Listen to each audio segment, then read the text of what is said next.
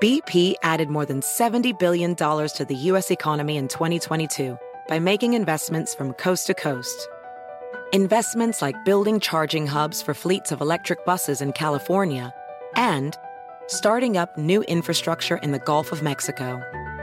It's and, not or. See what doing both means for energy nationwide at bp.com/investing in America. You might be right. It's simple, but something you almost never hear in politics today, with each side more concerned about scoring political points than solving problems. I'm Bill Haslam, a Republican. And I'm Phil Bredesen, a Democrat. We're former Tennessee governors, and we invite you to listen to our podcast, You Might Be Right. Join us and guests like Al Gore, Paul Ryan, Judy Woodruff, as we take on important issues facing our country. Listen and subscribe to You Might Be Right, a new podcast from the Baker School at the University of Tennessee.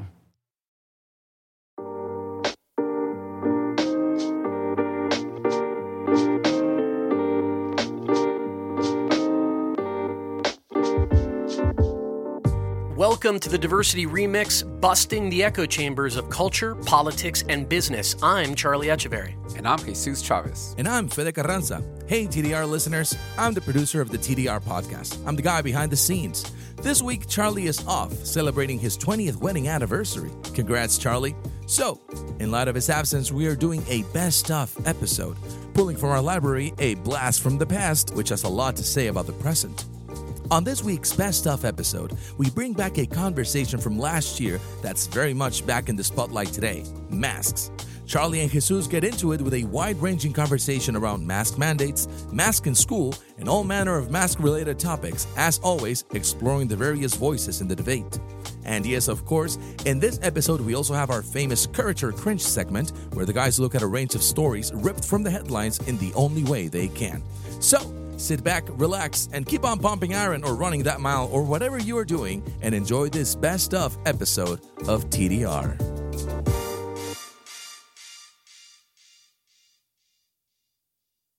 I'm fired up today. Good. I am. I'm fired up.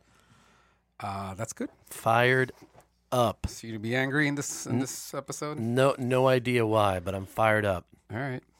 Definitely not going to be angry. So we got a lot of fun stuff. Mask mandates. Masks. Everybody loves masks, right? Yes. Or lack of mandates in some cases. Or lack of masks. And President Biden and tweets and all kinds of things. A lot of fun stuff. How are you, Jesus? I'm good. Yeah? Here we are. Back again. TDR. One more round. When's that, by the way, when's that fight with Mayweather and Paul? Logan Paul. I think it's in June. June something. So we're coming up on that. Yeah. Is that the next I think it's so kinda ridiculous. I mean, at some point, they need to just stop. Look, I like the fact that Jake Paul and Logan Paul. I dislike both of them as individuals, to be clear. But wait, which one? Mayweather and Paul, or just no. Or the Actually, yeah, Paul brothers? Yeah, all of them. Everybody. I'm not a fan of Mayweather. Related I haven't or not? been in a very long time. I don't like the Logan brothers, but I absolutely respect their dedication to the sport. I think that's a lot to commend, and I think people keep on getting their ass kicked because they're not taking it serious, and these guys are, because they get caught up in all the trolling and think that because they're YouTubers and trollers, you know. He's also like big athletic kids. That kid Logan Paul was like a wrestler in college. I mean, yeah, these are not like no. This is not like the guy who's sitting here in his dorm, eating Cheetos for the last 15 years, and they're taking it super serious. So to their credit, they are. But the whole thing is such a spectacle. I mean, I think it's closer and closer to me, reminding me of WWE. You know, it's just just all showmanship, all like wrestling. And the part that I don't care for or respect is when you're talking about bringing a guy in. Logan Paul is like 6'2", maybe, I don't know. He's a big dude. I think so. We tried to look up his stats the last time, and we couldn't find what's his name? Mayweather, who's like 5'8", 4'8" in heels. Come on, 4'8". Oof. I was like, come on. By the way, man. I mean, and he's great, sure. Yeah. And I'm sure he's going to dominate it, but it's still such a spectacle. It's such a spectacle. I didn't know the thing that you said about Mayweather was known as kind of being strategic, everybody.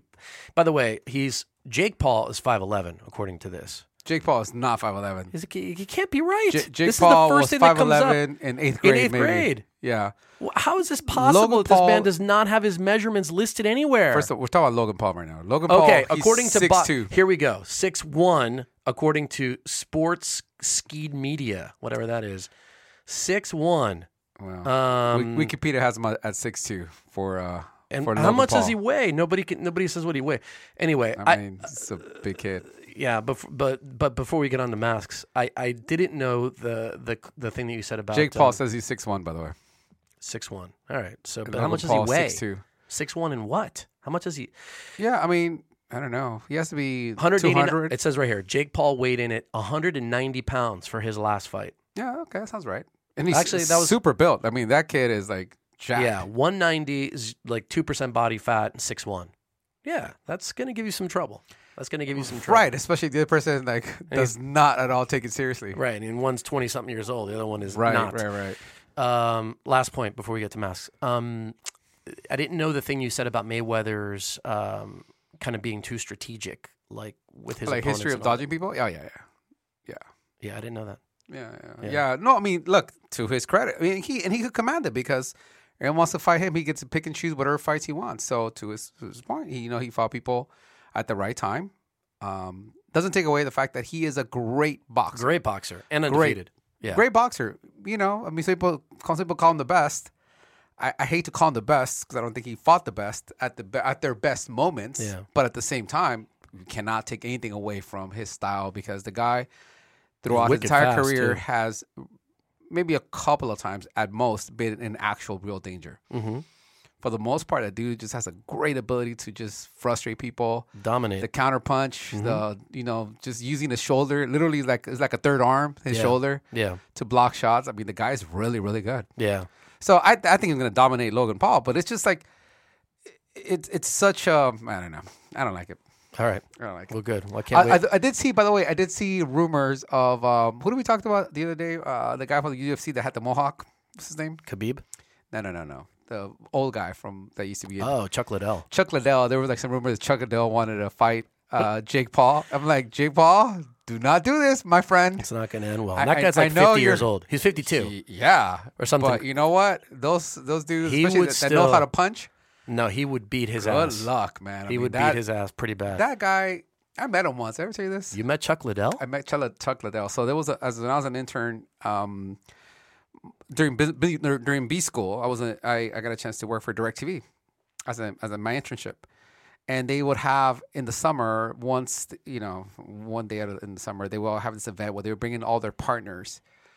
That DirecTV's like HBO, like all the networks, and they will all have like little booths, and they would have people that were there. As a matter of fact, there was a guy who won season 1 of The Apprentice that was there. I took a picture with him. That's got to be a rare badge of honor to be the first person to get fired by Donald Trump. Well, no, he won, so he didn't get fired. Oh, sorry, he won it. Yeah, he won it. He was in the first show. I'm sure he got fired seconds later, but and then Chuck Liddell was there. I forgot what. I think he was. I mean, I'm assuming for Spike TV at the time. Remember, how many years ago was this? That was 2005. Oh, no, 2004 maybe. Yeah, so he was. I mean, he was killing it. Oh, he was killing it. Yeah. And I remember meeting him, and I talked to him about like how he got into it, and like what he had to do. And but you look at that. The guy dude was super nice, but I'm like, you would just not want to fight that dude. Like you just know by looking at this dude, and it's just there is like boxers that because I've met also boxers, right? Just got a chance to meet a couple of them, and some of them you're like, oh, this guy will beat me up. Like I'll be scared of this dude. But Chuck Liddell is like, he will murder you. Fighter. That is a fighter. Yeah. Like that guy's a scary looking dude. I remember when I first got into like mixed martial arts and UFC stuff just to watch it, and I remember seeing that dude fighting at his prime and having the exact same expression. It was he's like a scary. This dude. is just somebody who's going to hurt you really bad. Yeah, really really bad. Yeah. So this is a UFC show. We can definitely do one. We're doing a UFC deep dive. No, we're talking about the deep dive anyway. Our mask mandates. Mask mandates, endo mandates. Look, let's get into it because there's probably quite a bit to talk about here. So as most people know now, right? So last week on Thursday, the CDC gave out new guidelines regarding wearing face masks. Now, their guidelines were specifically for fully vaccinated people, saying that they no longer needed to wear a face mask or stay 6 feet away from others in most settings, whether outdoors or indoors, right? So for fully vaccinated people, there were still going to be some instances where they will still need to wear masks in cases such as in healthcare settings or at a business that requires them. By the way, that second one, we'll talk about that. Even if they had even if they're fully vaccinated. And also, they will also need to wear a mask on airplanes, buses, trains, and other public transportations. Now, for those that are unvaccinated, they were saying that people should still continue to wear masks, adding that, they remain at risk of mild or severe illness, death, and risk of spreading disease to others. Also, people with compromised immune systems should speak to a doctor first before giving up their mask. Now, last week, I'm sorry, this kind of threw me off. My notes were off here. That's okay. You mean you don't know what you're talking about at all times, every second of every day, Jesus? How dare you? I see what I did. It's easy to throw you off the trail. Yeah, just because I didn't delete that point. All right, so should I start? Just keep on going. Yeah. All right. Well, I guess we're gonna. This is the real deal. Authenticity is key. So typically, I'm pretty organized, but that's true. You are the voice of reason on this show. If you start screwing up like that, you have a problem. Can't have just two people not knowing what's going on. So part of this announcement, right, is also a lot related to how many people are actually vaccinated, right? So according to CDC, as of Wednesday, 5/12, 45% or 160 million of U.S. adults are fully vaccinated. And while 58%, almost 59%, or 151 million had received at least one dose, right? Now, the Biden administration also announced that it wanted to have 160 million fully vaccinated. That's up from the 116, and up to 70% of U.S. adults with at least one dose. Once again, right now is just shy of 59% by July 4th, right? Now, this is, I think, for many people, welcome news. However, the suddenness of all these announcements has also created some immediate problems, right? There is, of course, immediately businesses had to figure out how to implement, all right, which starts to, understand which actually starts by understanding how local or state officials are going to handle the guidance. And then the question, of course, is how do you really enforce this, right? Unless you start requiring vaccination proof, which is extremely unlikely. And there's also a question, would this encourage or discourage people from getting vaccinated, right? Because one of the I see a lot of drive there. And of course, there was also a lot of concern. People that were claiming the victory people were claiming victory a little too quickly. And also, there's major questions about right to privacy, medical privacy issues, all these other things. Sure. There's underlying current of that discussion as well. All that stuff, right? So first of all, I guess the challenge you have is the way that is being implemented, this guidance. And I think I actually say the first thing to remember is this is guidance. Right, the CDC does not set policy for the country or any individual state. They give guidance. Now, then it's up to each individual state to take that guidance and either apply it immediately or not, or just do your thing if you're Texas. Literally say we'll do something else. Right. Or in California, which is we'll never do it. No. California actually already had a plan. Right, they were set for June 15th. That was the case. I'm using your exaggeration on one side to an exaggeration on the other. So hours after the announcement, a number of states immediately announced they would, put the guidance in place, which included Connecticut, Illinois, Kentucky, Nevada, Oregon, Pennsylvania, and Washington State.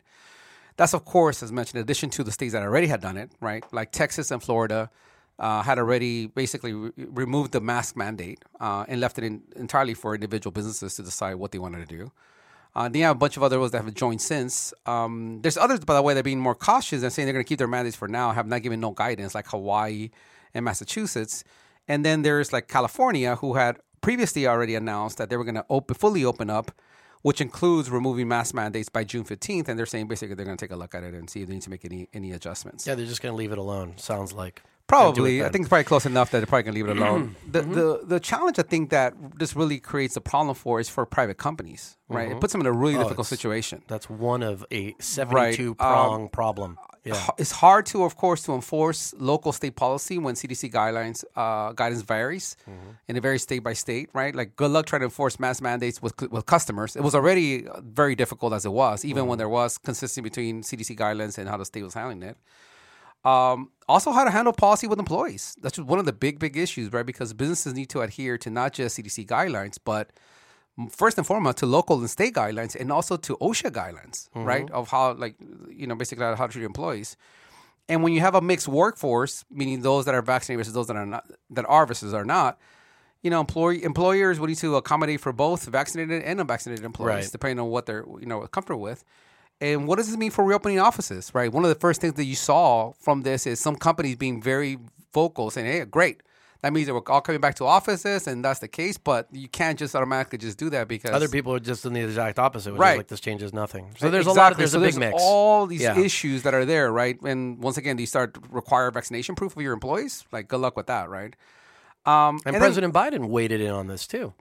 Well, for sure, yeah. You want to talk about what his comments was? Well, his it sounded like, I kind of joke, he'd taken a page out of former President Trump's strategy. He issued a dumb tweet too, and that is, the rule is now simple: get vaccinated or wear a mask until you do. Period. The choice is yours. Period. And the response to this, we could do an entire show on funny, tragic, ill, all these different responses. I've come across so many of them. But anyway, he issued the rule as either you're vaccinated or you wear a mask until you do, and the choice is yours. And the first thing that came to mind for me, which actually it was in a conversation I had with my wife, was, so that means that people under that kind of guidance, the folks who are wearing a mask, we can assume have not been vaccinated. What does that mean for their own medical privacy? And what does that mean for the bad behavior that some people may take out on those people because they haven't been vaccinated? Because now they're going to be real easy to identify. It also, the challenge with this is the polarization of even your health. Wearing a mask is something that in some Asian populations, they've been doing that forever. That's another point. Right? That's unrelated to necessarily to COVID. Or maybe you have a cold. Maybe you've been vaccinated, but you have the flu, and you want to wear a mask. And now sure. For sure. And what I find kind of interesting in this situation is I think we're all pick and choose what we want to hear, what we want to see. All of a sudden, you have people that are big believers of the CDC. All of a sudden, they're like, no, but the CDC, they put the guidelines. So what am I like? Why would I have to follow anything that California law, LA law, LA County law has about this? Because the CDC are really like, oh, really? You're a big believer of CDC prior to last week? Right, exactly. Interesting. Now I believe it. Exactly. And I've seen it already firsthand. On a personal level, even my daughter's gymnastics school, there were signs everywhere saying that now, according to CDC guideline, if you're vaccinated, you don't have to wear a mask. Well, that's not according to LA County law, right? Which is the actual policy, but that's the immediate confusion this creates. Yeah. And this is a case. I was out of my boys' soccer games this weekend, and I saw a ton of people outside without masks. First time in a long time. That you could tell got this news and we're like, okay, good, I'm good. Sure. Even though they live in a place that hasn't, to your point, made that same determination. And I think it's one thing when you're all outside, but this is probably a lot easier. But when you're dealing with a school with kids who cannot get vaccinated, who are all younger than 12 years old, who don't even an option to get vaccinated, who you have some kids that are compromised, who are part of that class. It's a problem to simply immediately just kind of put that out there and say, okay, great, because of CDC guidelines that we're just gonna let it, people in hope that they're doing it, by the way, right? Because that's the other problem with it, is that there's a hope that people are being honest about whether or not they're doing it. And and this is why I think that President Biden's tweet is so regrettable, is that because of all the things we just identified, a few things, right? So like people who are not vaccinated who'd be wearing masks, people who are Asian who maybe culturally have a propensity to want to wear a mask more often, people who are sick with something other than COVID who have been vaccinated but are wearing a mask. There's at least three, if not, there's probably 300 categories of people who might be wearing masks. But under this rule is now simple: get vaccinated or wear a mask until you do. The choice is yours, which sounds decidedly like a threat. It's just, it puts people in that category of other. It puts people in that category of there's something wrong with you. And I just have a big problem with it. And I also think that the other thing that I have a question about is, or I don't know if I have the same challenge, but I have a question about is people who wear a mask outside. Like if you're vaccinated, people who are not wearing a mask outside, who have been vaccinated, can still be carrying COVID. Yeah, correct. Right. But I think one of the research that they found, part of the reason why they've changed the guidance is because they found that people that are vaccinated, even if they're infected, their likelihood of infecting other people is significantly lower, which is the reason why the new guidance is for them. Because even though this is what was the percentage that I just said right now that fully vaccinated is 45%? Yeah. Right. So you don't have like mass vaccination for the whole country, but that's part of the reason why I think they changed the guidelines. Is because of that, because they found that in this case, if they are vaccinated, that they're a lot less likely to infect other people, which is why they do it for both outdoor and indoor, because I think there was already like rumors that they were going to open it up for outdoor, and then it was also for indoor. I think the thing with by the way, and going back to the Biden tweet, look, I could never understand how someone would take offense to how he said it, but frankly, this is the problem with trying to govern through Twitter. You cannot. We literally went through 4 years of policy through Twitter.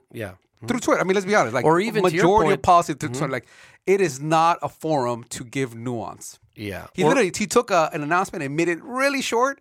And no matter how... Even shorter than you need to. He's like, sure. It could have gone bigger. Even no matter how you put it, it's just, you're going to miss something in that by doing it that way. Like, at least Twitter should not be seems like such the platform to use to govern. Yeah, or to your point, or even the CDC, right? The CDC is national guidance based on big numbers, but people don't live in all these big swaths. They live in towns, and they live in cities, and they live in zip codes, and it's like what's going on in your neck of the woods should be a driver. Right, and one of the things that we saw, of course, even in the previous administration, is that the president does not set policy for how states govern, especially for health matters. Yep. Those are state issues, right? Yep. And that's so even how much real power that has for him saying that is just, it's bad for a whole bunch of reasons.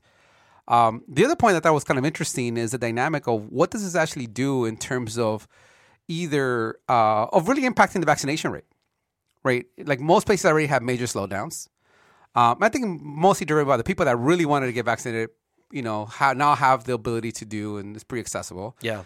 I think some states are getting super creative. Did you hear about the one of Ohio, what they're doing? No. They're giving away $1 million. The state of Ohio, they're giving away $1 million to 5 of its residents that get vaccinated. The golden ticket. The golden vaccine. Right. It's like a lottery, basically, that they're doing, right? But in order to enter, you got to get vaccinated. So they're trying to figure out all kinds of ways. There was an article that we looked at with Dr. Scott Gottlieb, I guess. Gottlieb, okay. Who's the former U.S. Food and Drug Administration commissioner, who said that he thinks that the guidance will actually create a pretty strong incentive for people to get vaccinated. And he said, and I quote, "I wouldn't be surprised if we see a bump in the number of people going out to get vaccinated because now being vaccinated provides more value. You can go around in a mask in an honest fashion." What? He couldn't be more wrong. I think he meant he could go around without a mask. Without a mask in an honest fashion. Yeah. He could not be more wrong about that statement. But by the way, though, this is the part where, like, again, you said earlier, the naivety that's with people is like you could not be more wrong about that statement. But not only that, but just I've heard that now, not just by this. I've heard from like a number of people. It's like this will be an incentive to have people get vaccinated. The fact that they don't have to be wearing masks anymore, right? The underlying point that you're making is the motivations for people are different. That would mean that really isn't valuable to them, to a big swath of people, right? For sure.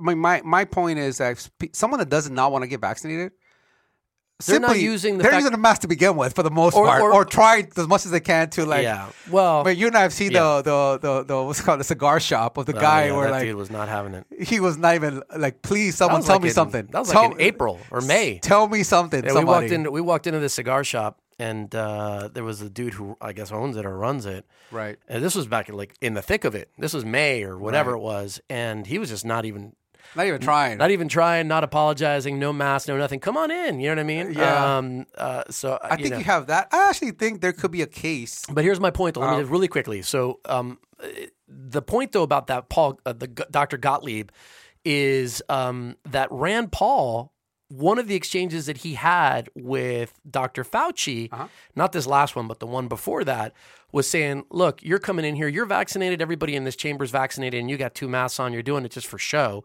Like, there's no reason for you to have a mask on. Right. And in fact, if you want to motivate people to get the vaccine more, you should tell them that they won't have to wear a mask if they do. Yeah.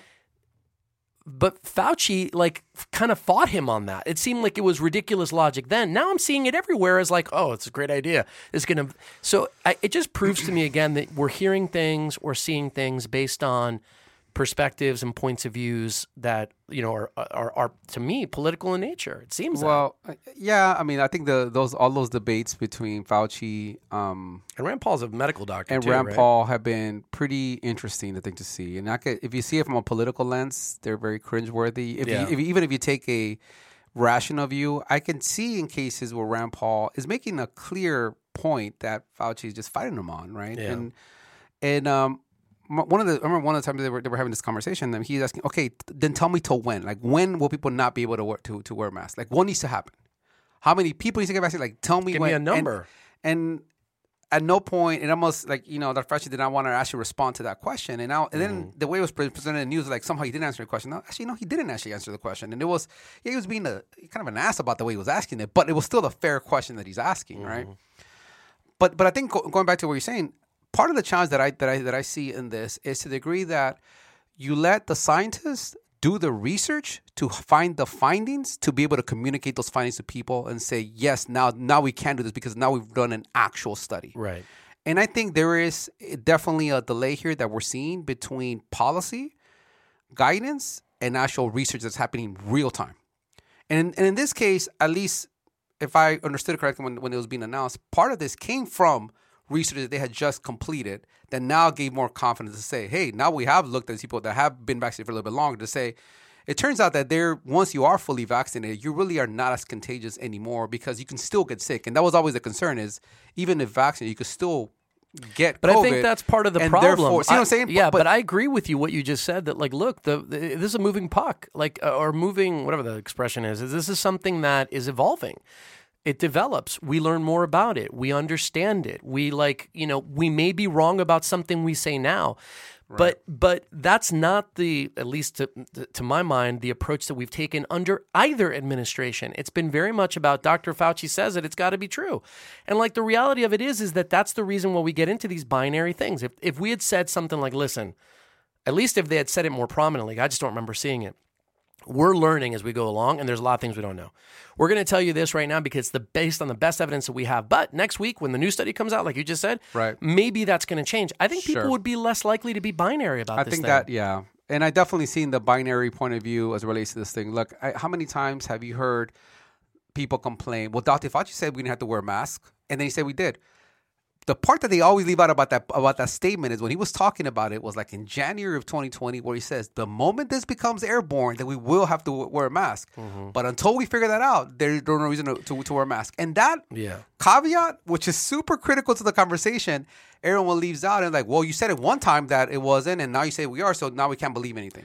Right. And that's, by the way, that's like a Joe Rogan quote. This is part of, not that I want to go on a Joe Rogan rant, but like this is part of the issue with this is there's such loss of nuance. But I agree with you. I think maybe part of communicating this better would be to simply say that, is that you want to be clear in your messaging. And frankly, sometimes being clear in messaging with nuance is really hard because people just ignore the rest of the nuance. Then just issue the disclaimer every time. The orientation has been more about like, let's focus on clarity without giving nuance because nuance just confuses people. And frankly, I think in some cases it is a mistake because then you do make it feel like it's never going to change or is set in stone, which in reality it isn't because you are getting new information all the time, right? That could change the dynamic of how you treat this thing. Do you think that a lot of these guys, though, who are, the state spokesman, immunologist, or, the government doctor, kind of feel like they can't issue that disclaimer because then somehow they lose credibility? You think there's like a personal part of this on any level? I don't know. I mean, the disclaimer, I think to me that example with Dr. Fauci initially saying that you didn't need to wear a mask until it became airborne, like that soundbite has been like played so much to discredit anything that he's ever said because he was wrong about it. Mm-hmm. And he's, like I'm not saying the guy's been right about everything. I'm simply saying that statement came with context. Right. as to what he was saying and how then basically the elements changed, where now you say, hey, now it is airborne, and we've proven that it is airborne, so therefore we got to change that. More like proving it's airborne. It was always airborne. Right. Yeah, but see, so I'm saying, like, it wasn't clear at the time that was going to be like a major way of people, contacting it from each other. Because remember, there was like everything like on surfaces, and people were super concerned. Yeah. The other thing that this brings up, though, that's part of this discussion, there could be some of that. I think there could also be some personal concerns of credibility, because there's so much. Like, I'm the guy, so I have to, or the gal, I have to speak authoritatively on this. And if I issue that kind of disclaimer, maybe people will be like, well, what are you good for?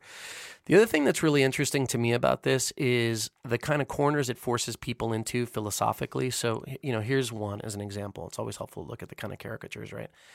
One of them is this idea that masks don't minimize transmissibility of something. The reality is, of course they do. Right. That's why you wear masks in an operating room. That's why you put on a mask if you're going to be working with a heavy dust or allergen environment, because it minimizes, it creates a barrier between you and the outside world. That's always true. Mm-hmm. However, you can also make that case, if you take it out into infinity, that wearing 2 masks is better than 1, and 3 is better than 2, and 4 is better than 3. Mm-hmm. You can always map these things out into the different extremes. And so I think what all of this discussion is also forced us to look at is the reality of what is an acceptable level of risk that I'm willing to have in my own life. And at the end of the day, that is a very personal decision. Yeah, I agree with that. There's people who walk on tightropes. I can show you the stats of, like, you know what? Most people that do that end up dead. It's like, yeah, but I choose to do that. Or people who choose to get launched out of rockets, or choose to parachute, or choose to be pilots. I mean, those are individual things. But what I'm saying is, now we're setting, to me, it seems like a measure of, here's people on some level who are more conscientious or better or whatever it is, and people who are less so. And I just think that that's really unfortunate, and that ultimately it doesn't, I'm not expressing it well, but doesn't capture I understand what you're saying. The diversity of people's approach to living, period, just life. Because if you just based it on the transmissibility barrier thing, you should always wear a mask forever, because the data show that it's a little bit better. Marginally better if you're a healthy person, but you should always wear it. But that's not the point. The point shouldn't be, can I prove it's marginally better or marginally worse, but that we have a chance to live our own lives in the way that we see fit. I think that's the issue. Or one of them. I think the way that I sort of look at the question is sort of twofold. One is of course what we're talking about here is pandemics that could be very quickly sort of engulf a population, right? And the impact that it has by reducing some percentage of that transmissibility. Does it help that population basically be able to deal with the growth of this is the problem that India is having right now. Correct. Frankly, right? And that different parts of the world has had multiple different times. And it's a balancing act between that and then the personal choices that people make about what level of risk they have. I mean, to the point is, like, if we use just risk, we should never drive. People die in car accidents all the time, right? Or you can say, I should never wear a seatbelt, because the reality is, in my entire life, I've been in X number of accidents, maybe 1 or 2, and in those, the seatbelt probably didn't make that much of a difference. So now that we have so you could sort of nitpick these things back and forth. I know. And I think what my orientation with all this is kind of goes back to how I thought about this for a while, which is, to what degree can we have either enough control of how quickly this thing is spreading, enough controls of people being able to, like, not get other people infected, that allows the majority of people to get back to some level of normal, that helps improve consumer confidence, so people are out there consuming, buying whatever they need to be doing, being able to work, etc., so that people can live their lives. And I think that's maybe the orientation. So I actually like the fact that, even though it's not great how it was done, even though it could have been better communicated prior to say, hey, this new study may be coming out in the next couple of weeks that we think may change the dynamic. I think that, frankly, if there's anything that I would love to see better, it's a little bit of foreshadowing to say, hey, guys, we have some stuff that we're working on right now that, if you're a business, listen, it may change the rules. We're going to see what happens here. But if it does, something you start thinking about is that we may reduce those restrictions. And if you're a business, you start coordinating first. Like, remember, what are your state and local laws are what actually drives how you run that business. And then second, they're saying that population may think differently about this. So you got to start adjusting for these things if that happens. Some heads up. And I think that's the part that I think it feels like a pendulum swing back and forth. And I think that's what gets everyone unhinged. Unhinged, and I'm sure there'll be more to talk about on this subject. But we got to move on, Jesus, to courage or cringe. So we'll take our masks off and leave them to the side as we dive into this week's topic. It's a fun bunch. Why don't we get started? So we've got the NFL. We've got what was the second thing? Golden Globes. Golden Globes. That's right. And we have the Congresswoman, Marjorie Taylor Greene.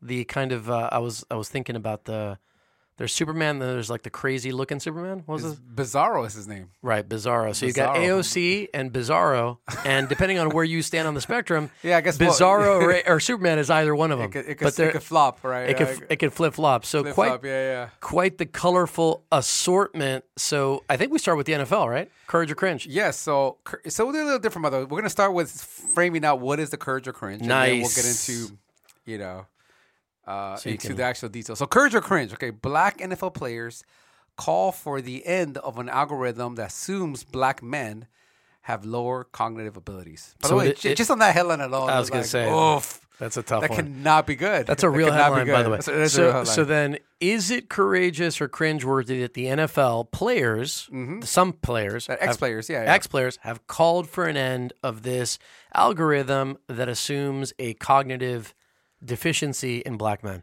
Sounds pretty uncontroversial. I don't know how we're going to make an argument out of this. Let's talk about it. Yep. So, as reported by the Associated Press, first of all, this kind of goes back a little bit, right? So, back in 2013, the NFL settled the lawsuit. Now, this is the lawsuit they were getting when they were being accused that they actually knew that there was a link between concussions and brain damage, and they hit that from players, right?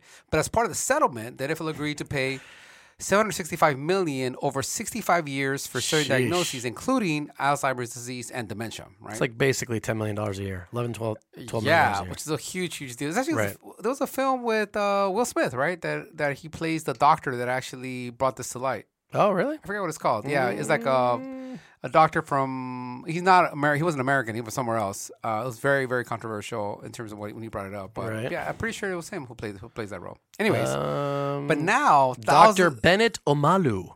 There you go. Behind it, where was he from? He is from. Well, that name is sounds like West African, but he's Nigerian. Look at that! I nailed it. Well done. Nigerian, and the movie is 2015 film called Concussion, appropriately starring Will Smith. Thank you very much. I was right. I just did not know the details.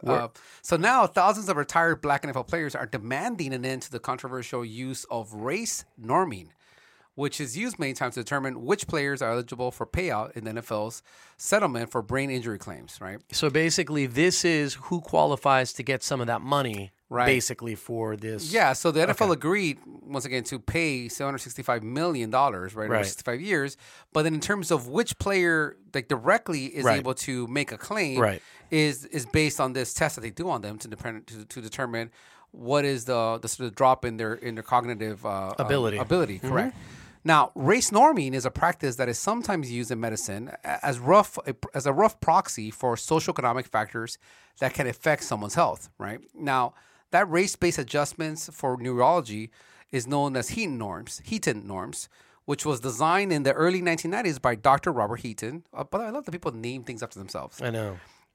To estimate how social... It's kind of controversial, too. Like, I wouldn't want to have this one named after me. You know? To estimate how socioeconomic factors affect someone's health, right? Now, part of the controversy here is that the way that this was set out, this study was done, is that Dr. Heaton, he used a small group of black individuals, right, that he chose to create this adjustment protocol, and they all came entirely from the San Diego area, which is a military town where, black population hardly reflected really the diversity of what black Americans look across the U.S.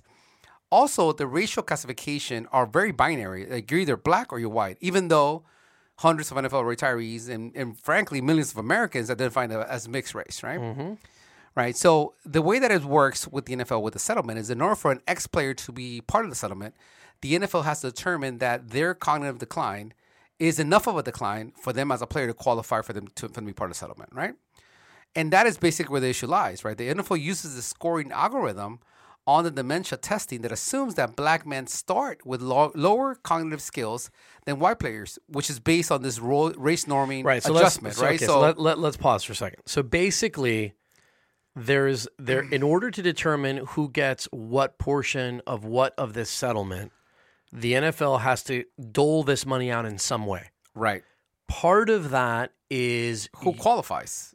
Right. Part of that is qualifying for it.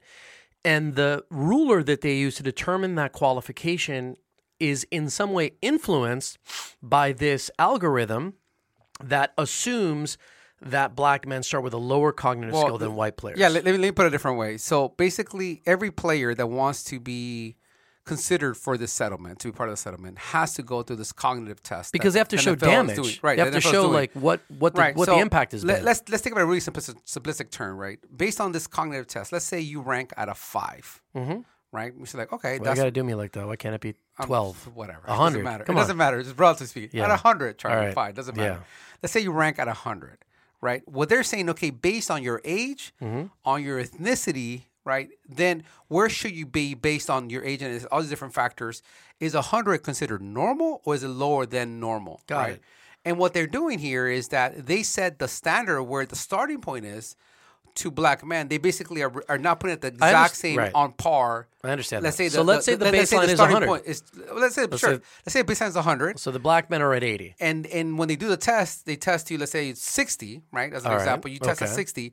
But if you're black, you're saying, but your baseline is actually 80 because we're doing this race norming adjustment, right? Based on the study that this doctor made, instead of using the 100. So therefore, your decline is only 20 rather than being 40. So we don't owe you 100. We don't owe you a lot of money. We owe you less money, or you don't even qualify. You don't even qualify. Or you don't even qualify, which is actually the bigger issue, right? Right.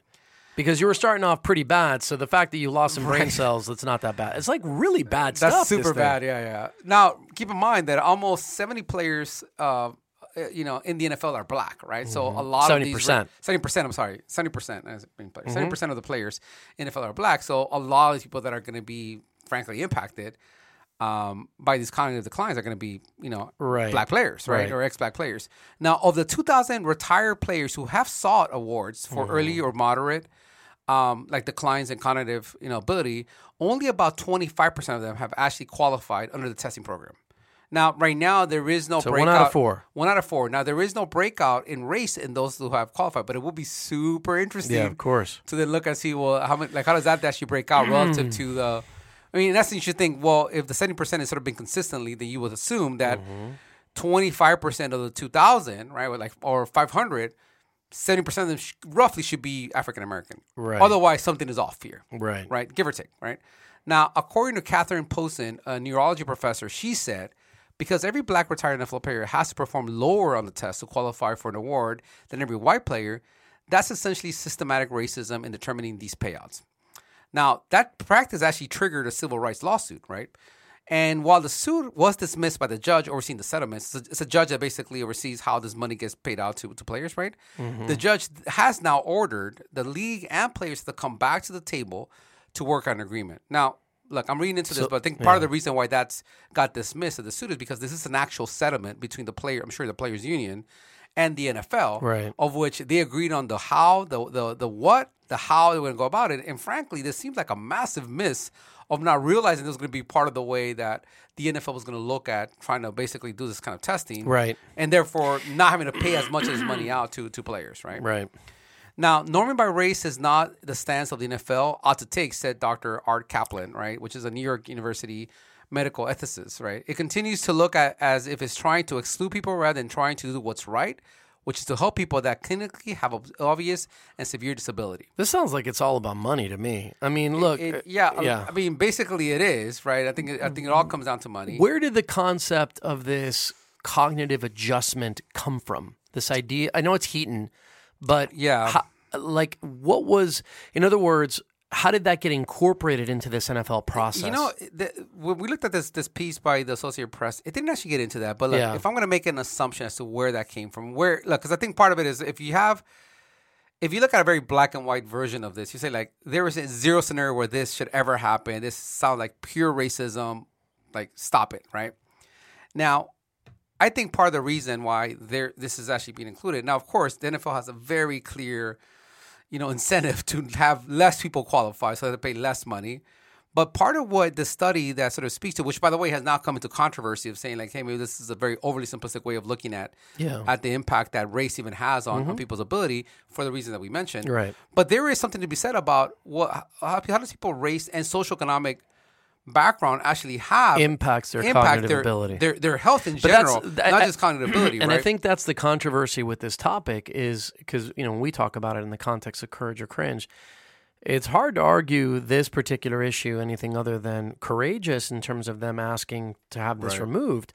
But then you have to ask yourself, like, what is the controversy? And for me, part of the controversy is it seems to me that this Heaton person or this Heaton thing to begin with is something that may be well-intentioned, was organized as a way to say... Maybe in some scenarios it could be valuable, right? Maybe it could be in some scenarios, but it seems like people were saying, look, we have different socioeconomic backgrounds. We've got different home and familial unit backgrounds on average.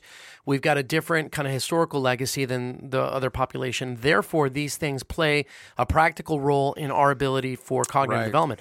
That seems to make sense to me, but that's an argument for it. Here, it's an argument against it. Right. And so it's, is the controversy the, kind of cake and eat it too sort of scenario where it's like, we're either for this saying, hey, we have to bear in mind that people come from different places and we have to account for that. It's kind of like the argument for affirmative action.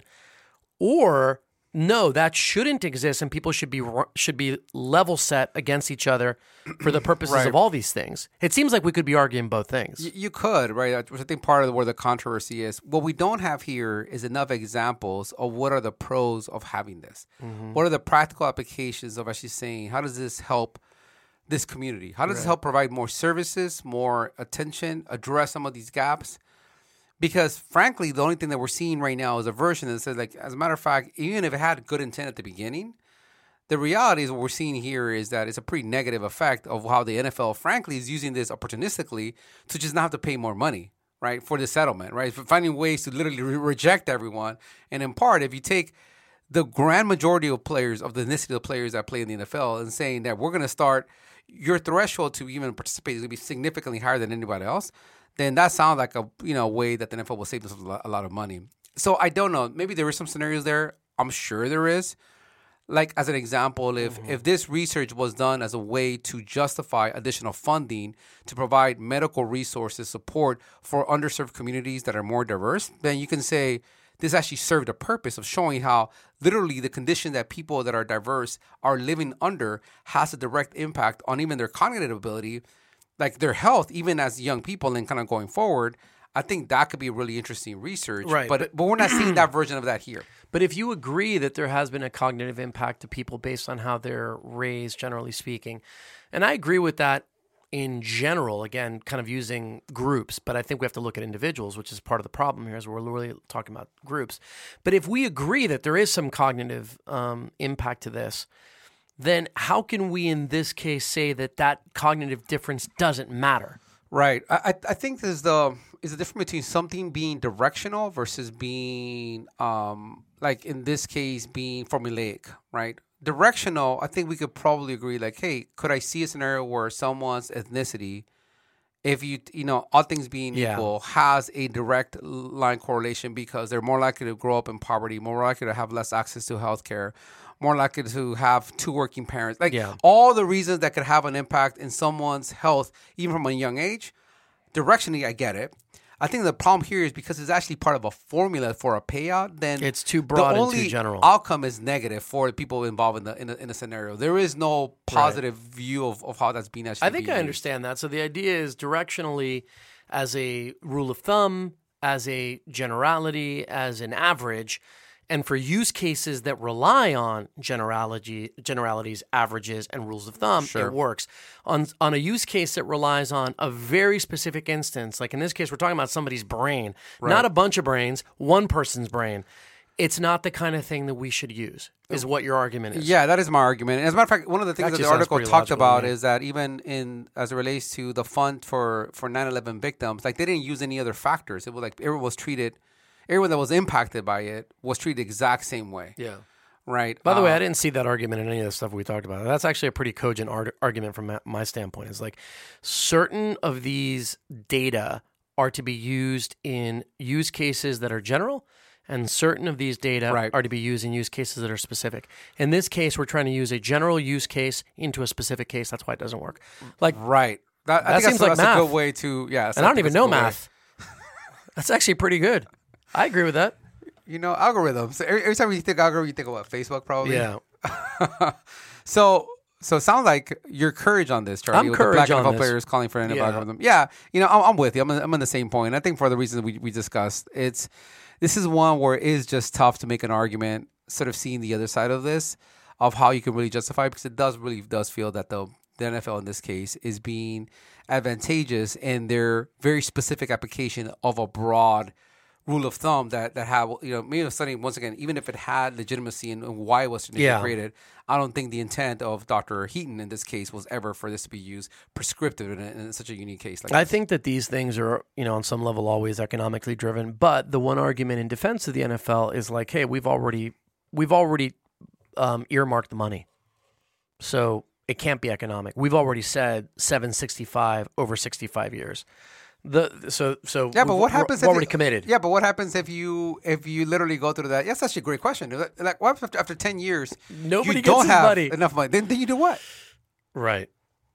I don't know. Right. I'm sure there has to be some clause in there that says, hey, you have to donate it towards research. Or what if there's only 10 dudes that apply? That's like each of them gets $76 million over the next 65 years. It's also that. It's a long period of time, too. But it's still a monster amount of money. Okay, so we're getting off to a momentous, illustrious start with agreement on the courageousness. Maybe less controversial than what we thought. But I think the way you framed it makes a lot of sense to me. So, I just wish the writers of the article would have done the same. All right, next. Golden Globes. Slightly more controversy on this. So, courage or cringe on Golden Globes being canceled for 2022 by NBC. So that's the courage or cringe. Is it courageous or cringeworthy that the NBC canceled the Golden Globes? Golden Globes. Got it. Okay. So as reported by Deadline, there will be no Golden Globes on NBC by next year.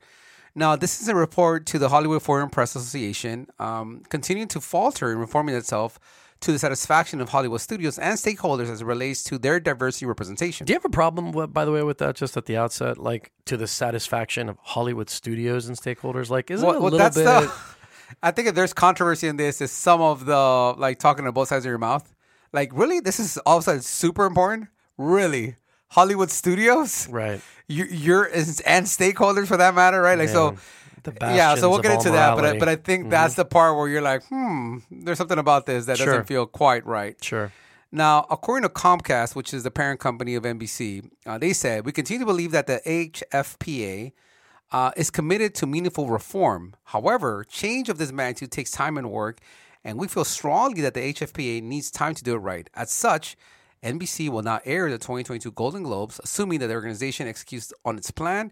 We are hopeful that we will be in a position to air the show in January 2023. What does the Hollywood Foreign Press Association have anything to do with the Golden? Like, what is that? The name is so. I know they are the thing, but it's just like such a never understood why dissonance thing for me. It really like it screams, elitism, elite, international, just global. Everything that. And we wonder why no one watches award shows. Like, well, there's another reason. It's so disconnected. Well, people. This is like one of those like movies. What was it? What was the little yellow things? Universal. The little what's it called? The little animated thing with the what was it that? What the yellow Universal? The little yellow creatures on the Universal movie that.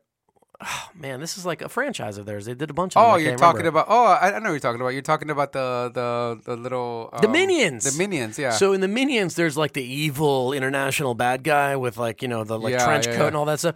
This is what I envision when I think of the Hollywood Foreign Press Association. Just like a lot of people vaguely French, smoking yellow cigarettes, having like a latte somewhere.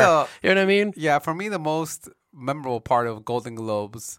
It's just that people go to the award show and they just get hammered, and it's just like seeing celebrities get hammered. Never been in the middle of a show. I've been to the Emmys. I've never been to it personally. But just watching it on television is basically what it is. It's an event where celebrities just get like lit up, which is kind of hilarious. Right. Now, by the way, in that cancellation of 2022, it's unclear whether NBC will need to pay the $60 million annual fee. Is that all? For the rights for the 2022 rights to air the Globes, right? Now, NBC did sign an 8-year deal. $60 million for the rights there. That's almost like, what is that, like $1 million per viewer? That's great.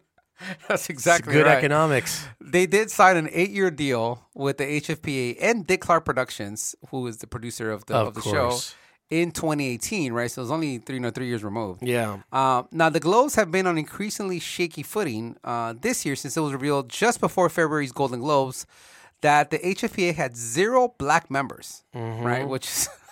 So the Hollywood Foreign Press Association, but not just 0 black members, 0 black members for like 30 years or something crazy. Right. It's like it still has never, 0 black members. Yeah, right. It still has 0 blac members.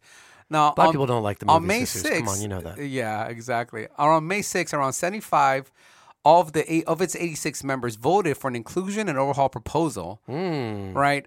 In the hopes of reframing the narrative, which includes 50% increase in membership. By the way, May 6th was like 10 days ago. Well, yeah, because we're getting tons of pressure, so they like. Right. This is not something stuff starts to unravel, and they're like, this is not something that originated organically out of the goodness of people's. Absolutely not. And again, who are we talking about here? We're talking about the foreign press. Who are all these spies that are sitting there in trench coats? But Jesus, this goes to a long-held mantra of mine. Look at who these folks are: the Hollywood Foreign Press Association, Hollywood media. I mean, like, and the reason we're coming to this is because somebody's putting tweets out.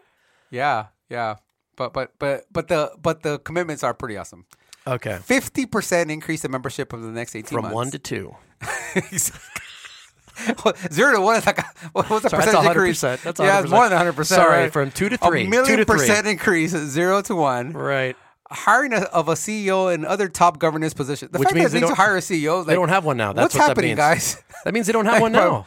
Conduct and ethics measures. Yes. Oh, I like doing that. good is good. And they're committed to at least 13% black membership. So basically, we're gonna hit parity with parity the national average in a year after decades of not having a single decades person. Of struggle. Exactly.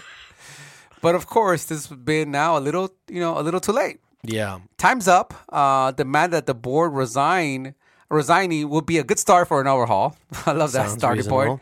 Netflix announced that it will not engage the HFPA until real reform was in place. By the way, I think that's probably the biggest one for them. Yeah. Because they're cranking out so much content that's getting awards that I'm sure Netflix, taking a stance one way or the other, makes a difference. And then my boy, Tom Cruise. He returned his Golden Globes awards in protest. And I have to remember, which Golden Globes did you return, Tom Cruise? I don't know. But I hope he threw 4th of July was one of them. That's a good Jerry movie. Maguire. Jerry Maguire. There was a third in here, but I don't know. But at least you forget Tom Cruise has made a lot of really good movies. Is that Magnolia, I think so. He's made some really good movies. I mean, he has. You can, give him a lot of hell. I mean, come on, Risky Business was 40 years ago. Charlie, there was also a letter sent by Hollywood publicists. Oh no, demanding for change. Yeah, that's a kiss of death. I was gonna say. Now, in response to this letter for change, Time's Up president and CEO Tina Chen said, "We are proud to be in solidarity with the voices of over 100 Hollywood PR firms and calling for the Hollywood Foreign Press Association to radically transform the Golden Globes. We agree that anything less than transparent, meaningful change will no longer be acceptable. The entire world is watching." By the way, I would love to see what does the board look like? What does the executive team look like of these Hollywood publicist firms? I would like to see who the entire world is watching about the Golden Globes changing their stuff honestly, is. there was a list of a lot of PR firms. I would love to see what that leadership team and board team looks like for those folks. We'll get to courage or cringe on this, but I can tell you what, right off the bat, I just cringe out so much on like the what do they call it, when you get on the bandwagon effect. Yeah. Like even the Netflix thing is like, okay, guys, everybody else hates them. Do you think we should hate? Yes, we hate them too. Send out the thing, quick, send it out because we want to make sure everybody knows we hate. That's literally what I got from the thing I read. Now, of course, there is the counter point of view. Yeah. So there was a piece that was put together actually by the New York Post that calls out some of the actors who are now very adamantly, enraged about what's happening with the Hollywood press. Someone like Scarlett Johansson, who I'm a fan of, for her perceived hypocrisy in calling out the Hollywood press while previously support or lack of condemnation of bad players like Woody Allen. Yeah. They also, said the same thing can be said about others that facilitate the behavior from Harvey Weinstein, right? So, newsflash, Hollywood celebrities can be duplicitous and not necessarily transparent. Courage or cringe, Charlie? Yeah. Golden Globes 2022 being canceled by NBC. It's a whole thing is a virtue signaling exercise for me. So like on across the board, it's a cringe for me. Just because I don't take any of it seriously. I do think it's ridiculous and preposterous that this Foreign Press Association with their trench coats and orange cigarettes, often having lattes in Paris or something. Because what you didn't say was that there's pretty good evidence that if you take these guys out for a very expensive dinner and some trips around town, you're going to get your movie nominated. That's like that's one of the things that was in addition to the overt lack of diversity sensibility. That was one thing that was talked about. So I think that the Hollywood Foreign Press, I can imagine this group. I think it needs radical transformation. I agree with all of that. But wait, is the Hollywood Foreign Press like? I just don't know. This is completely. I have no idea who they are. They sounds like are any of them American? Like, is this? I guess not, right? It will be foreign press, right? I don't know. It sounds like I said. I mean, trench coats and yellow cigarettes. I guess the part that I don't understand. This is me just not knowing or caring. By the way, to be clear, exactly, which is what makes it cringe. Like, why does Golden Globes matter? It doesn't. Anyway, it doesn't. Like, why did it ever matter? That's the large. Well, I'll tell you why it never mattered. American film I will tell you this. My wife, of course, who's the source of all wisdom for me, brought up to me recently the reason why it mattered at some point. The reason, consequently, while all these award shows have dwindled into a lack of relevance, is that it used to be the place where we could actually see and interact with the stars of the things that we cared about. That was it. And now we're connected to these people. I can see every friggin' angle of what you're doing. In fact, I'm seeing too much. You're overexposed. I'm watching you go to the grocery store. I'm watching you raise your kids. I'm watching you brush out your dog. Right, right. And so I don't need to have the Golden Globes to watch you show up in a car. Moments to see celebrities like outside of the film, outside of in real life. In real life. And now Instagram, which is not real. Well, right? Even then it was even worse. Of course. But my point is that's the reason, and that consequently is the reason why they've declined consistently. So look, it's cringe. It's all a bunch of fake outrage, and it's a fake piling on over something that should happen. These guys should be brought to task about what they're doing. But the entire thing is a complete PR, just cringe fest. The whole thing from beginning to end, including the fact that nobody cares about these shows. I'm a cringe. Yeah, I'm going to have to agree, Charlie. I mean, what cracks me up about the story is how irrelevant the Golden Globes have become. That NBC, by the way, who's like, I give them no credit about anything. The fact that they canceled it is that this thing has so little ratings at this point that I'm sure they're trying to figure out how do we dump this thing and not have to spend $60 million anymore on something that has... You gotta be kidding me. You know what I didn't put in here is that what was the raise that the Golden Globes got this year versus last year? But if it's anything like anything, it's like 50% drops. Yeah. So you're literally paying the same money or more that you pay for rights. Dude, that's for the TV TV way. Half the audience. That's now. the TV way. Pay more for less. But every at year. some point that has to break, right? And I think, frankly, this is a case where I think NBC saw it as opportunistic. Mm-hmm. Be like, great, people are piling on, awesome. We're not going to air it, and we're going to say that because of what you haven't done is a breach of contract. We're going to cancel the agreement. And try to save ourselves. We have to pay some of that, but as long as we have to pay $60 million for the next 5 years, great.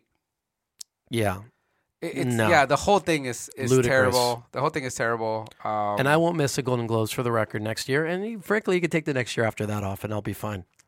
Thank you. We just go ahead and just wrap up. So the rest of those 10 years. That's right. We're good. We call that sunsetting. We can sunset the Golden Globes. Yeah, I mean, I think also part of it to me kind of leans into to what degree does it matter what experts believe about films, like film reviews, etc. Right. Awards. I mean, you can still say the Oscars to some degree. Like there's a prestige about getting an Oscars nomination or awards, but I don't know how much that actually drives additional viewing at this point. If people say like, I have to watch this film because it got nominated for an Oscars. I don't know. Maybe Academy Award is the one thing you can still sort of make that case for. Maybe, right? Golden Globes to me, I know it's wrong to say this, but I always think smaller and less relevant than the Academy Awards. And the Academy Awards is pretty, increasingly smaller and less relevant. It was always like the indicator to who may win the Oscar, I think the Golden Globe. Right. Like, it was like the nod, like, hey, this person is therefore much more likely to win. But the whole thing is pretty, I mean, the amount of people being offended by this on something that's been going on for decades. And by the way, in Hollywood, being the one that's so upset about diversity, like really, Hollywood? Right. You're upset about diversity? Right. We're super upset. Again, bad across the board. I'm tired. I'm bored. I'm sleeping through the Golden Globes even now as we're talking about it. All right, so let's move on. So we're 2 for 2, Charlie. We're doing well today. I will ruin that immediately. Third topic, courage or cringe. Marjorie Taylor Greene says that she's been the victim of Democrat bullying when questioned about her hounding of AOC. So Marjorie Taylor Greene is a victim of AOC's bullying. Correct. Got it. Courage or cringe. Got it. That's her description of being a victim of bullying, right? Yep. So as reported by Business Insider, Representative Marjorie Taylor Greene is looking to flip the script in her reported behavior towards political rivals. Mm-hmm.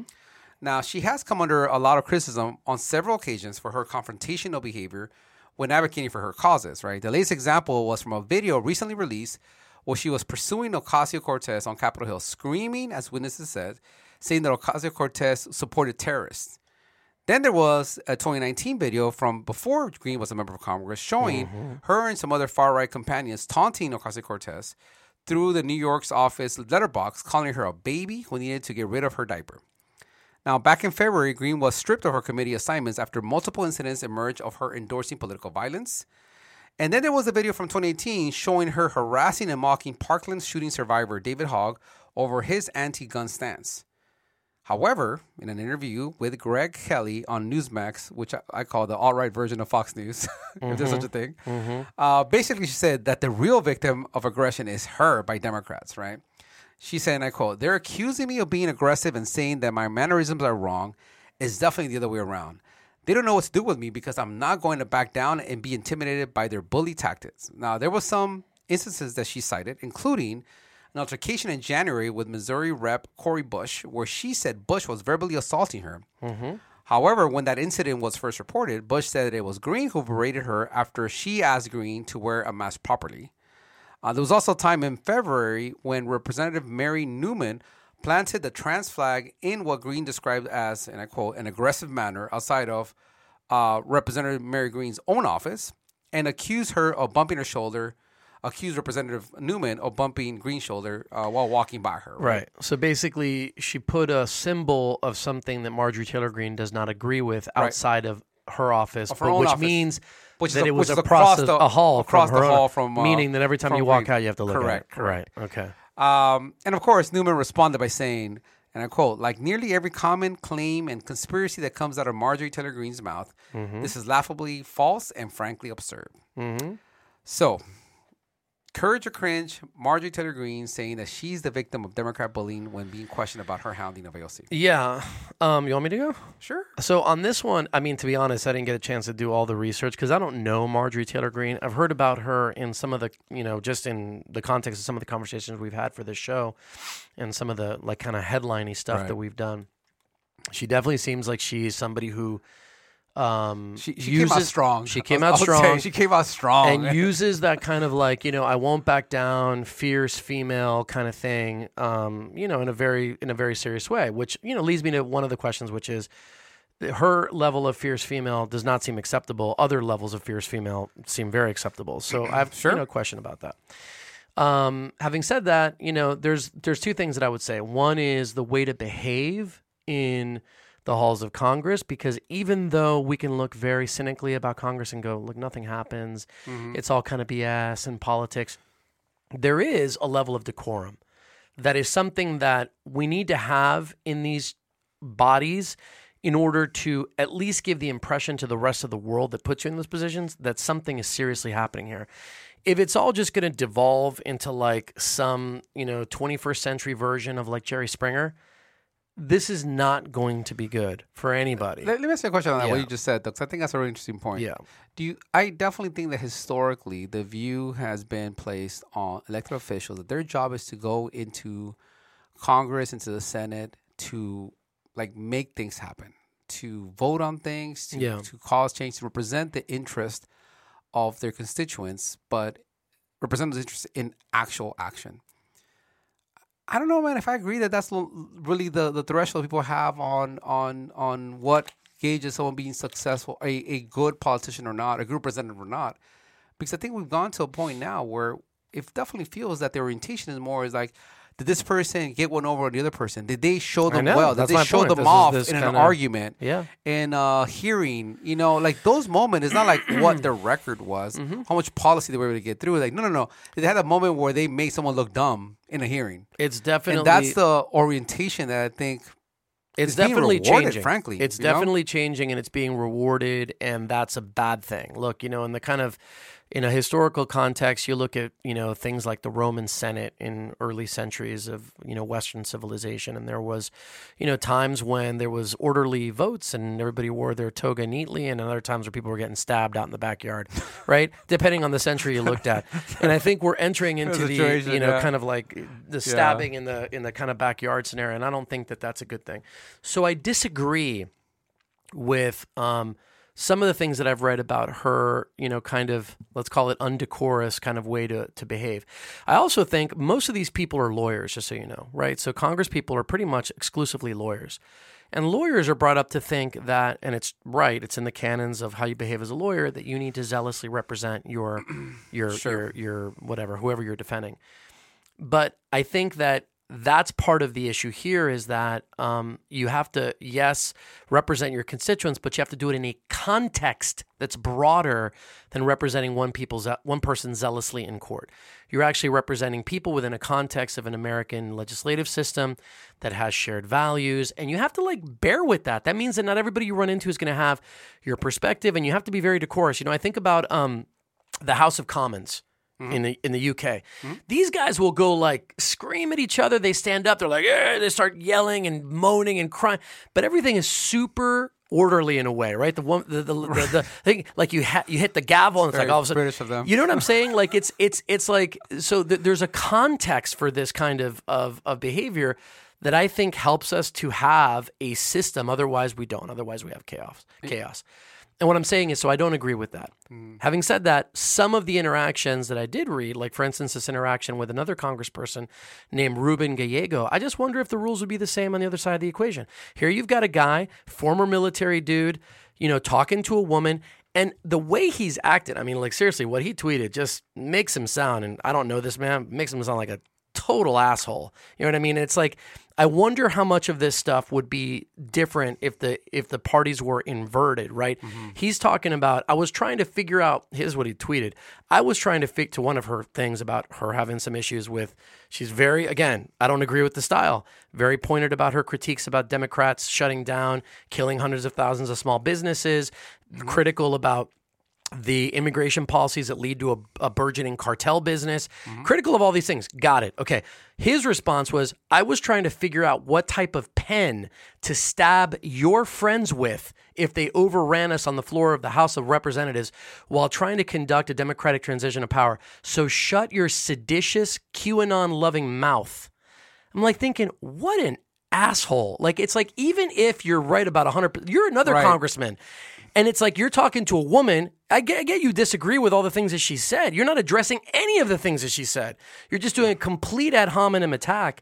Well, and it's and I just wonder, it's again. a race to the bottom in that it case. Is. And think if it was I don't know, you pick the congressional, Mitch McConnell talking to AOC that way. Just imagine that. Right. It'd be total turmoil. So look, I think it's, I don't know if she's been bullied. I haven't walked in her shoes. I don't know how she feels. I think some of this she's brought on herself by the way that she's approaching all of this stuff. She's very aggressive and kind of argumentative and whatever. But at the same time, remember that we're living in a time and place that says that we can't have, people be held down, and we should express yourself in the way that you see fit and live your truth, and, fierce women. A lot of skirmish, Charlie. So what are we talking about here? Look, ultimately on this one, what was run me again? What it is? Which one is it? Courage or cringe? Whether on her saying she was being bullied, a victim of Democratic bullying. All right, I'm going to go cringe on it. But specifically because it's who lives by the sword dies by the sword. That's the reason why. Okay. But I don't dismiss the things that she said, because I think in a lot of cases she's been treated. This could be okay. So that's me. All right, I can understand that. Sorry, that was a rant. Yeah, when I think about Marjorie Taylor Greene, I sort of put her in that category of politicians who really paid really close attention to what former President Trump did and said that is the key. Right now we're in a moment where anger where, getting high emotion, and you could get high emotion by either being really happy or really, really upset. But getting really upset is actually, I think, an easier way to activate people, to figure out ways to get them really upset. It's actually something that can be very politically beneficial. Right. And I think she's taking that stand. To me, the part where it's just really hard to feel bad for her, which I understand. I do think that, and I'm actually more on your page than not, where I'm sure there's instances like that where she also has been treated pretty poorly. But I think to me, the instance when she started harassing and mocking David Hogg as he was walking out, this is still he's still a kid. Yeah, he's a kid. He's still a kid. I get that you have disagreed on his policy gun, but this guy saw his friends killed right in front of him. He was involved in a mass shooting. There's still a part there that I think is I put him in the same category that if you're sitting there verbally abusing someone that survived the 9/11 attack. Because of their belief in whatever, maybe international policy against whatever. It doesn't matter. I get that you disagree with them, but when you attack someone in that manner, and especially someone that is underage, or I don't even know if he was underage, at that point, but he's still pretty young. Right. I mean, he's maybe, 18, 19 years old. That's where I feel like there's a line that was crossed by her pretty early on, that she made it very clear, this is the approach that I'm going to take. And it makes it very hard to then turn around and say, hey, see how I'm the victim of this all. And by the way, I think it's literally taking a page out of the playbook of Trump, which is saying, you go after everyone, attack everyone, and then see, I'm the victim of all the media, picking on me and doing all this. Dude, you're doing a lot of stuff to yourself. I'm not saying they're not being fair to you. Sometimes they are being unfair to you, but you're so over the top about how you operate that it makes it hard for anyone that even is trying to be a little bit less biased to want to give you any benefit of the doubt because of the way that you're behaving all the time. Mm-hmm. So, which is why when I hear this kind of, reframing of the situation, I'm definitely very cringe. Although I think the points that you're making are pretty valid. And I hadn't read that comment of this person. And I think this guy, Ruben Gallego, apparently is a congressman from Arizona, is also taking the same page out of Trump's book in terms of super aggressive tweets and calling people traitors and doing all this other stuff. I mean, I'm looking at his Twitter feed. He needs some help. So, that's the sad legacy that unfortunately I think has been created, is that people feel like that is a winning strategy. Yeah. And well, even when they don't agree with the person who enacted the strategy, though. For that's sure, the irony. Well, that's the thing is you don't have to be on the same side of an issue and still think that's a winning strategy and take that approach, right? Is attack first, attack second, attack third, and don't back down with anything. Yeah. There's because once again the judgment for success is not actually doing anything, right? Achieving anything. No, it's just success. Did you fight? Did you cross pain on the other side? And if you did, great. Then you're doing a good job. So it's just you get I don't know, some kind of fluffy sweater or a mug, or we both do for having 3 for 3 on this episode of Courage or Cringe. I think that's great. Fluffy sweaters. I think I like sweaters. Something like that. I don't know. Worthwhile. Either that or some just cheap piece of swag from the Foreign Journalists Association. Yeah, exactly. For the Golden Globes. Love that. We get a steak Foreign dinner. Press Association. Yeah, wanna hang out with those guys. Unbelievable. All right.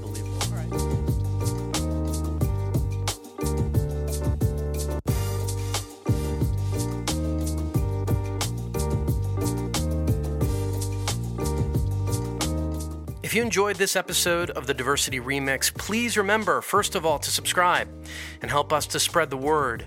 Tell your friends, family, coworkers, and give us a 5-star review.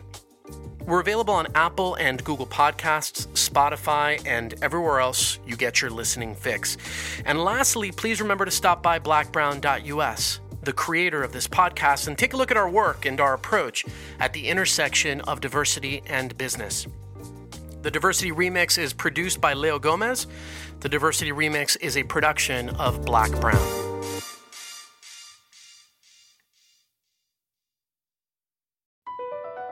Across America, BP supports more than 275,000 jobs to keep energy flowing. Jobs like updating turbines at one of our Indiana wind farms and producing more oil and gas with fewer operational emissions in the Gulf of Mexico.